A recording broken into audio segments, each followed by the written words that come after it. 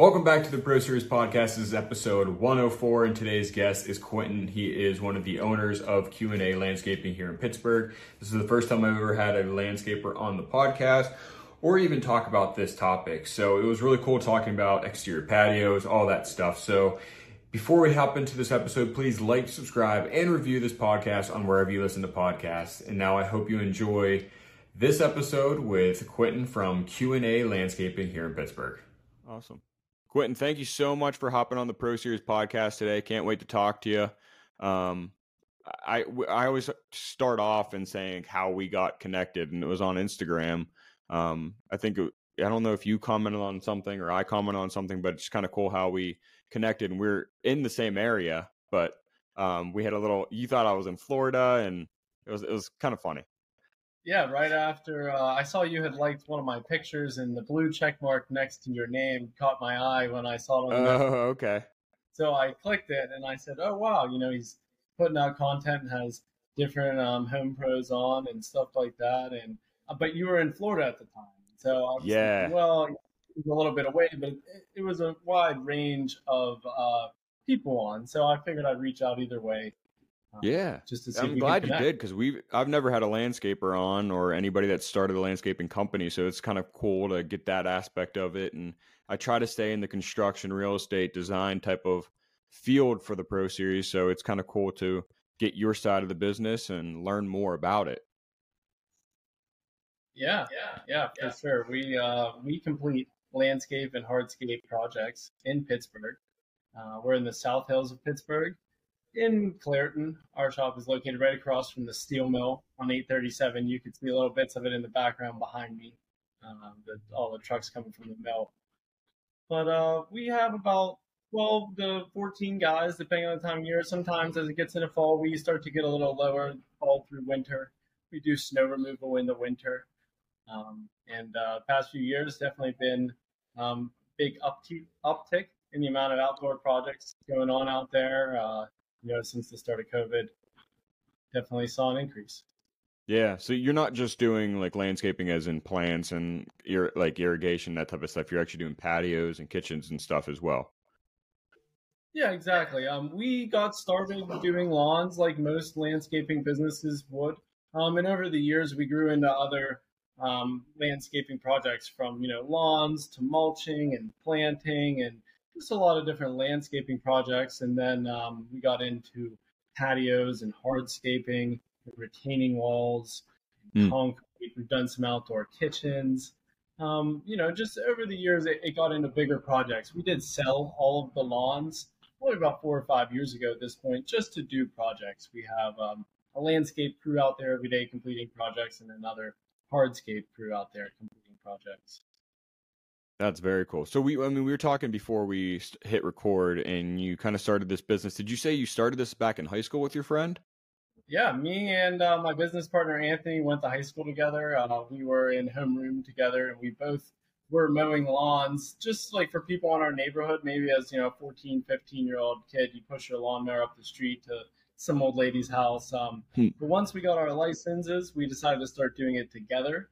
And when we would start going other places, other neighborhoods nearby, anywhere. We grew up in Jefferson Hills, so really anywhere in Jefferson Hills, Pleasant Hills, we got started doing that. And early in high school, we quickly got it to like 60 lawns a week, which is a lot for a high schooler over the course of the summer and after school. And, we grew that through high school and then college, and we continued to do it through college. We went to Pitt. And we were going to do it through school to try to pay for some of school. But originally we had thought probably that, we would both get office jobs after school, and that this would just be a way to kind of get through school. But over college, our business definitely grew to the point where, it was feasible to think about doing this long term. We continued to get into projects and just kind of through college got better at running the business and getting to apply some of those skills that we were learning. And so it did turn into something that we pursued after college full time. Once we were done with school, we were really able to put more time and money into the business and to be able to make long-term decisions and buy things that were going to, be able to help us grow. Right after college, I got an office job at an accounting firm, Deloitte downtown, doing valuation, and I worked there for 6 months, and I Mm. knew after probably 5 months that this wasn't for me. I did before I leave. I used my pay stubs to finance a new dump truck right before I quit my job, so that I could get the money to kind of buy our first dump truck and start to grow our business and kind of get to the next level. So I got that dump truck and then I quit my job, and we kind of just kept growing from there. Yeah. We have How? 7 dump trucks now, but that first one was definitely hard to pull the trigger on. Oh yeah. They've gotten better over the years, but it's always cool to look back at that and see that picture. That was probably about 7 years ago now. 7 years ago, as soon as you started it, or is when did you start? 7 years ago was when we bought that first dump truck. Okay. So how long has it been that you guys have been in business? Well, 13 years ago, we were in high school, started passing out flyers and mowing lawns together.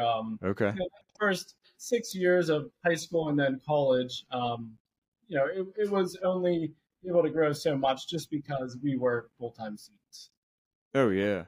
How hard is it? I mean, in our business, there's so many family owned and like friends that own companies together. How hard is it to stay business partners and friends, even though even back when you were in high school? I mean, that's hard in itself. You guys haven't even seen like the real business world yet, and you're kind of starting this company, and then you go through college and you become more of an adult. How hard is it to continue that relationship and keep business first?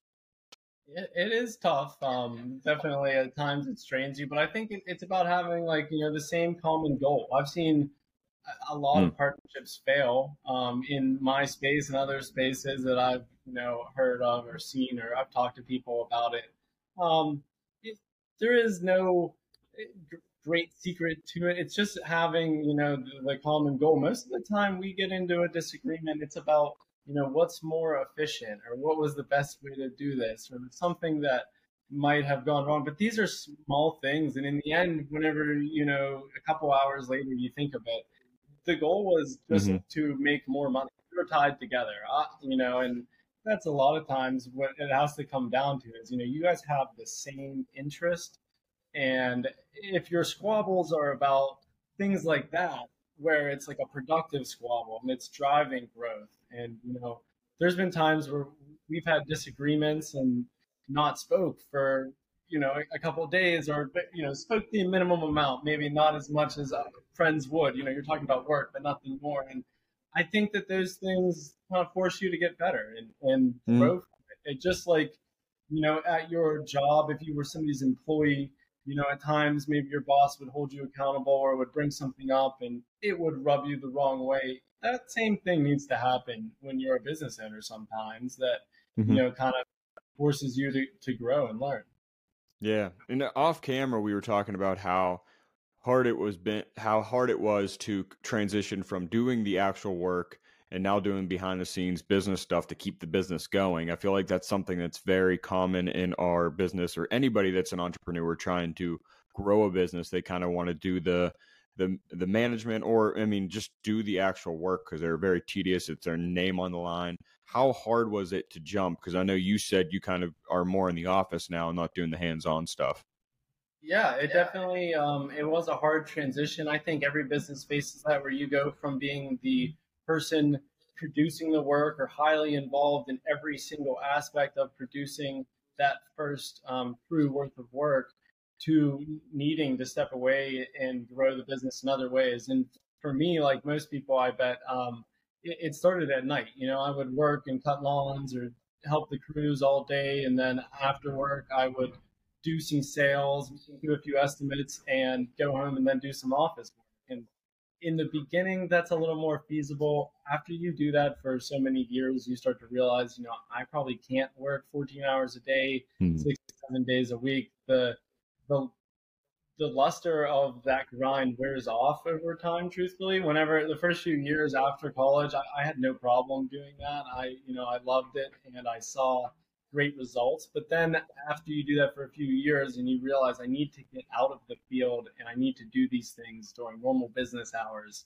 and focus on them, and then start to pick up the other things that help you to grow your business, the background tasks, in addition to just sales, but also starting developing, a marketing plan and small things over the time that are gonna, really pay off that might not have immediate results, but when done consistently year over year, they do produce results. Like the big thing I always think of is Google reviews.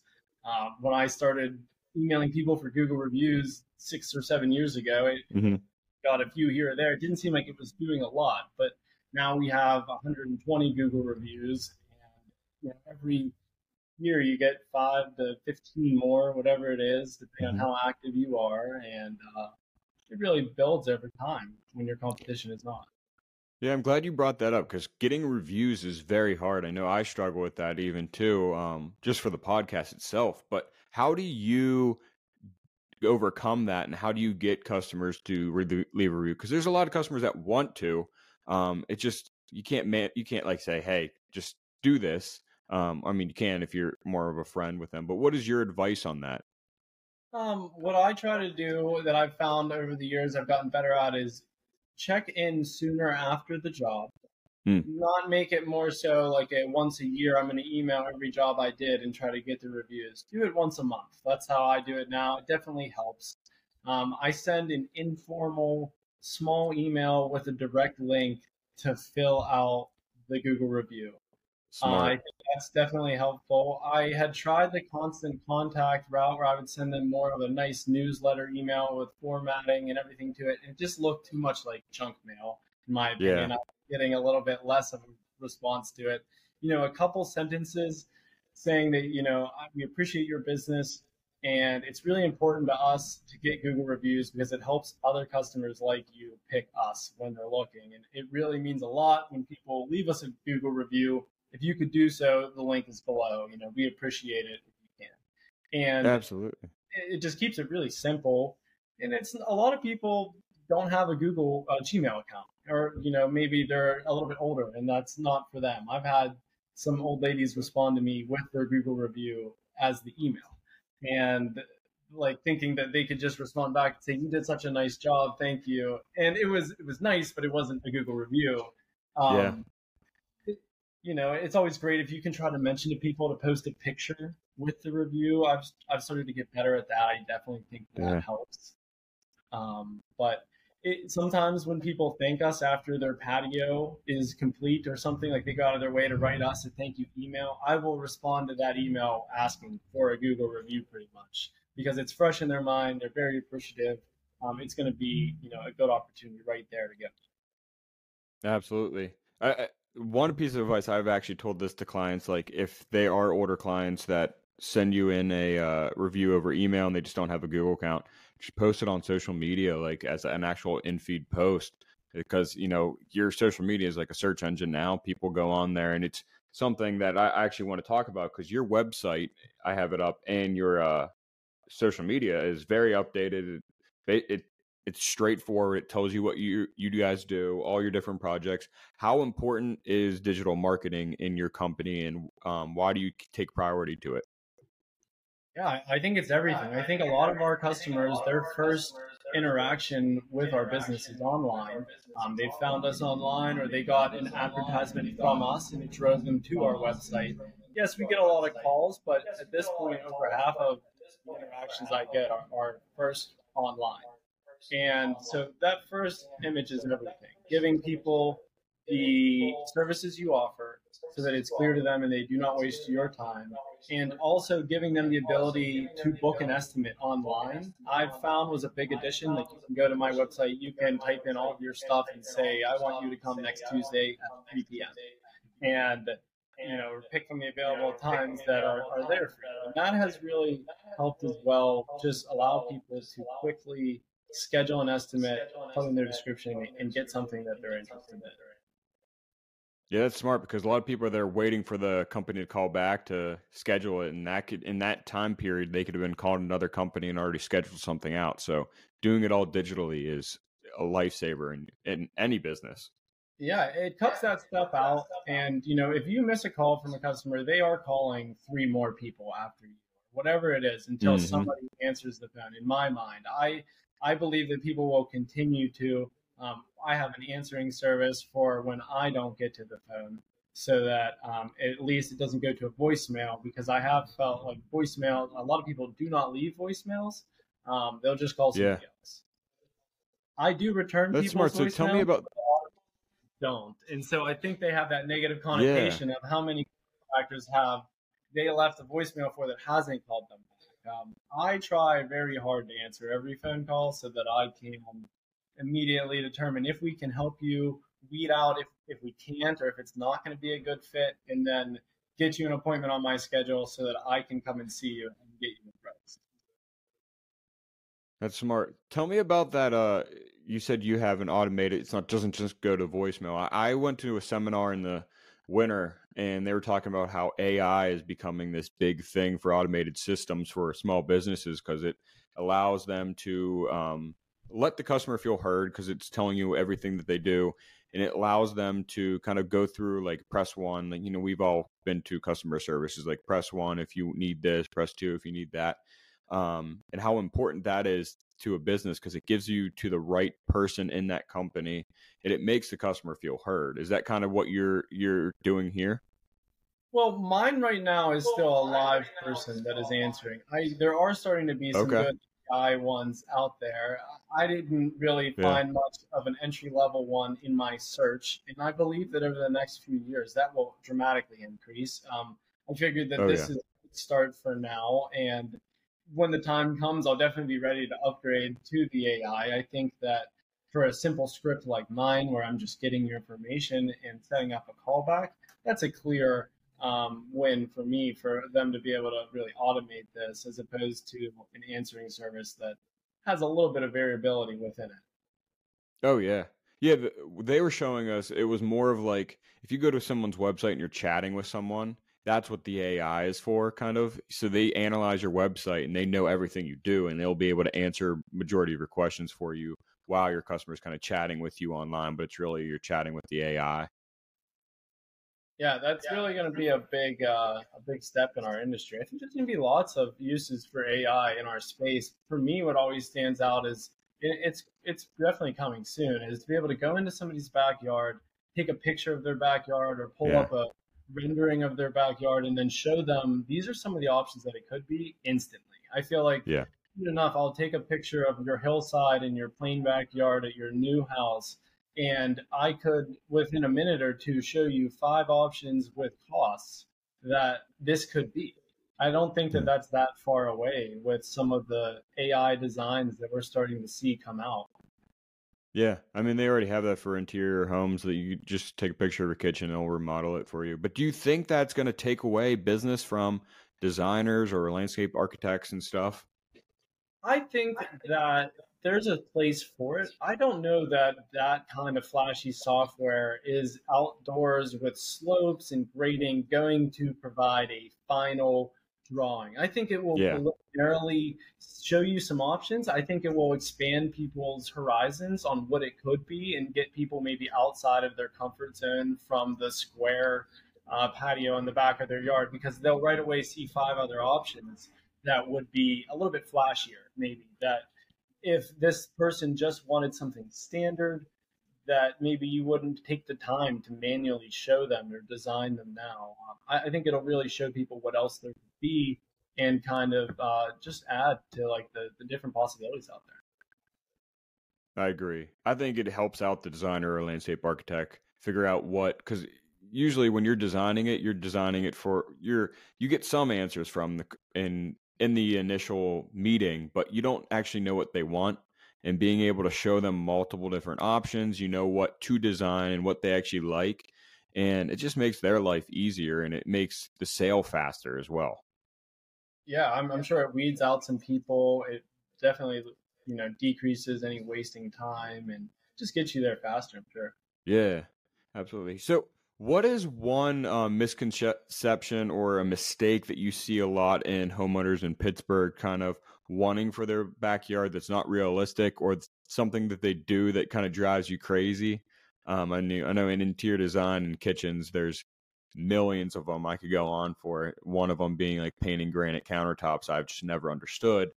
But is there anything landscape wise that you think is one of your pet peeves? For me, it's more so building a nice project with nice materials, but with a poor contractor, where you'll see great material, bad execution. And it was clear that they went with somebody that gave them a good price and that showed them great materials, but there was a clear lack there why it didn't turn out why they wanted. Where you'll see a really nice wall that is a couple years old and failing. We built a lot Yep. of retaining walls, and I see a lot of poorly built retaining walls. And Pittsburgh is a city of hills.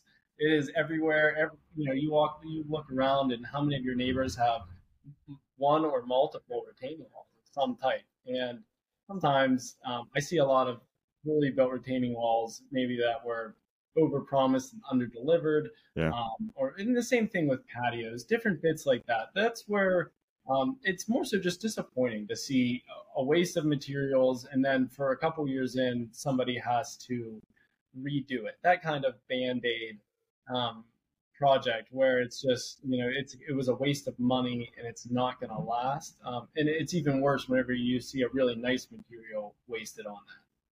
Oh yeah, I have a story to tell you off camera. I don't want to say it on camera, but I'll say it after. But I want to finish off on where people could find you, where you do your business, your website, your social media, kind of just promote where you are. Yeah, Q&A landscaping.com. Oh, sorry, we'll have to cut this out. All You're right, good. our website is qalandscaping.com. You can find out online all the things we do, see lots of different pictures, and then even book an estimate. We service areas south of the city. We do a lot of work in the South Hills of Pittsburgh, Peters Township, Upper St. Clair, Mount Lebanon, over to Jefferson Hills. We also do work in North Huntington, really anywhere except for too far north of the city. And that does start to get a little far for us, just being with our shop in Clairton. We have an Yeah. Instagram at QA Landscaping, and then we have Facebook, QA Landscaping 412. We're very active on Instagram. I post lots of stories and different stuff with our equipment. And if you wanted to follow along or see more of what we do, that would definitely be the best place to get current updates. Otherwise, I am also on LinkedIn. You can find me on LinkedIn. My name is Quinten O'Dea. That's Odea. If you type it in, I'd be happy to connect. Awesome, Quinten. Thank you so much for taking time out of your day and hopping on the Pro Series podcast. Yeah, thank you. It's great to talk. Have a great weekend.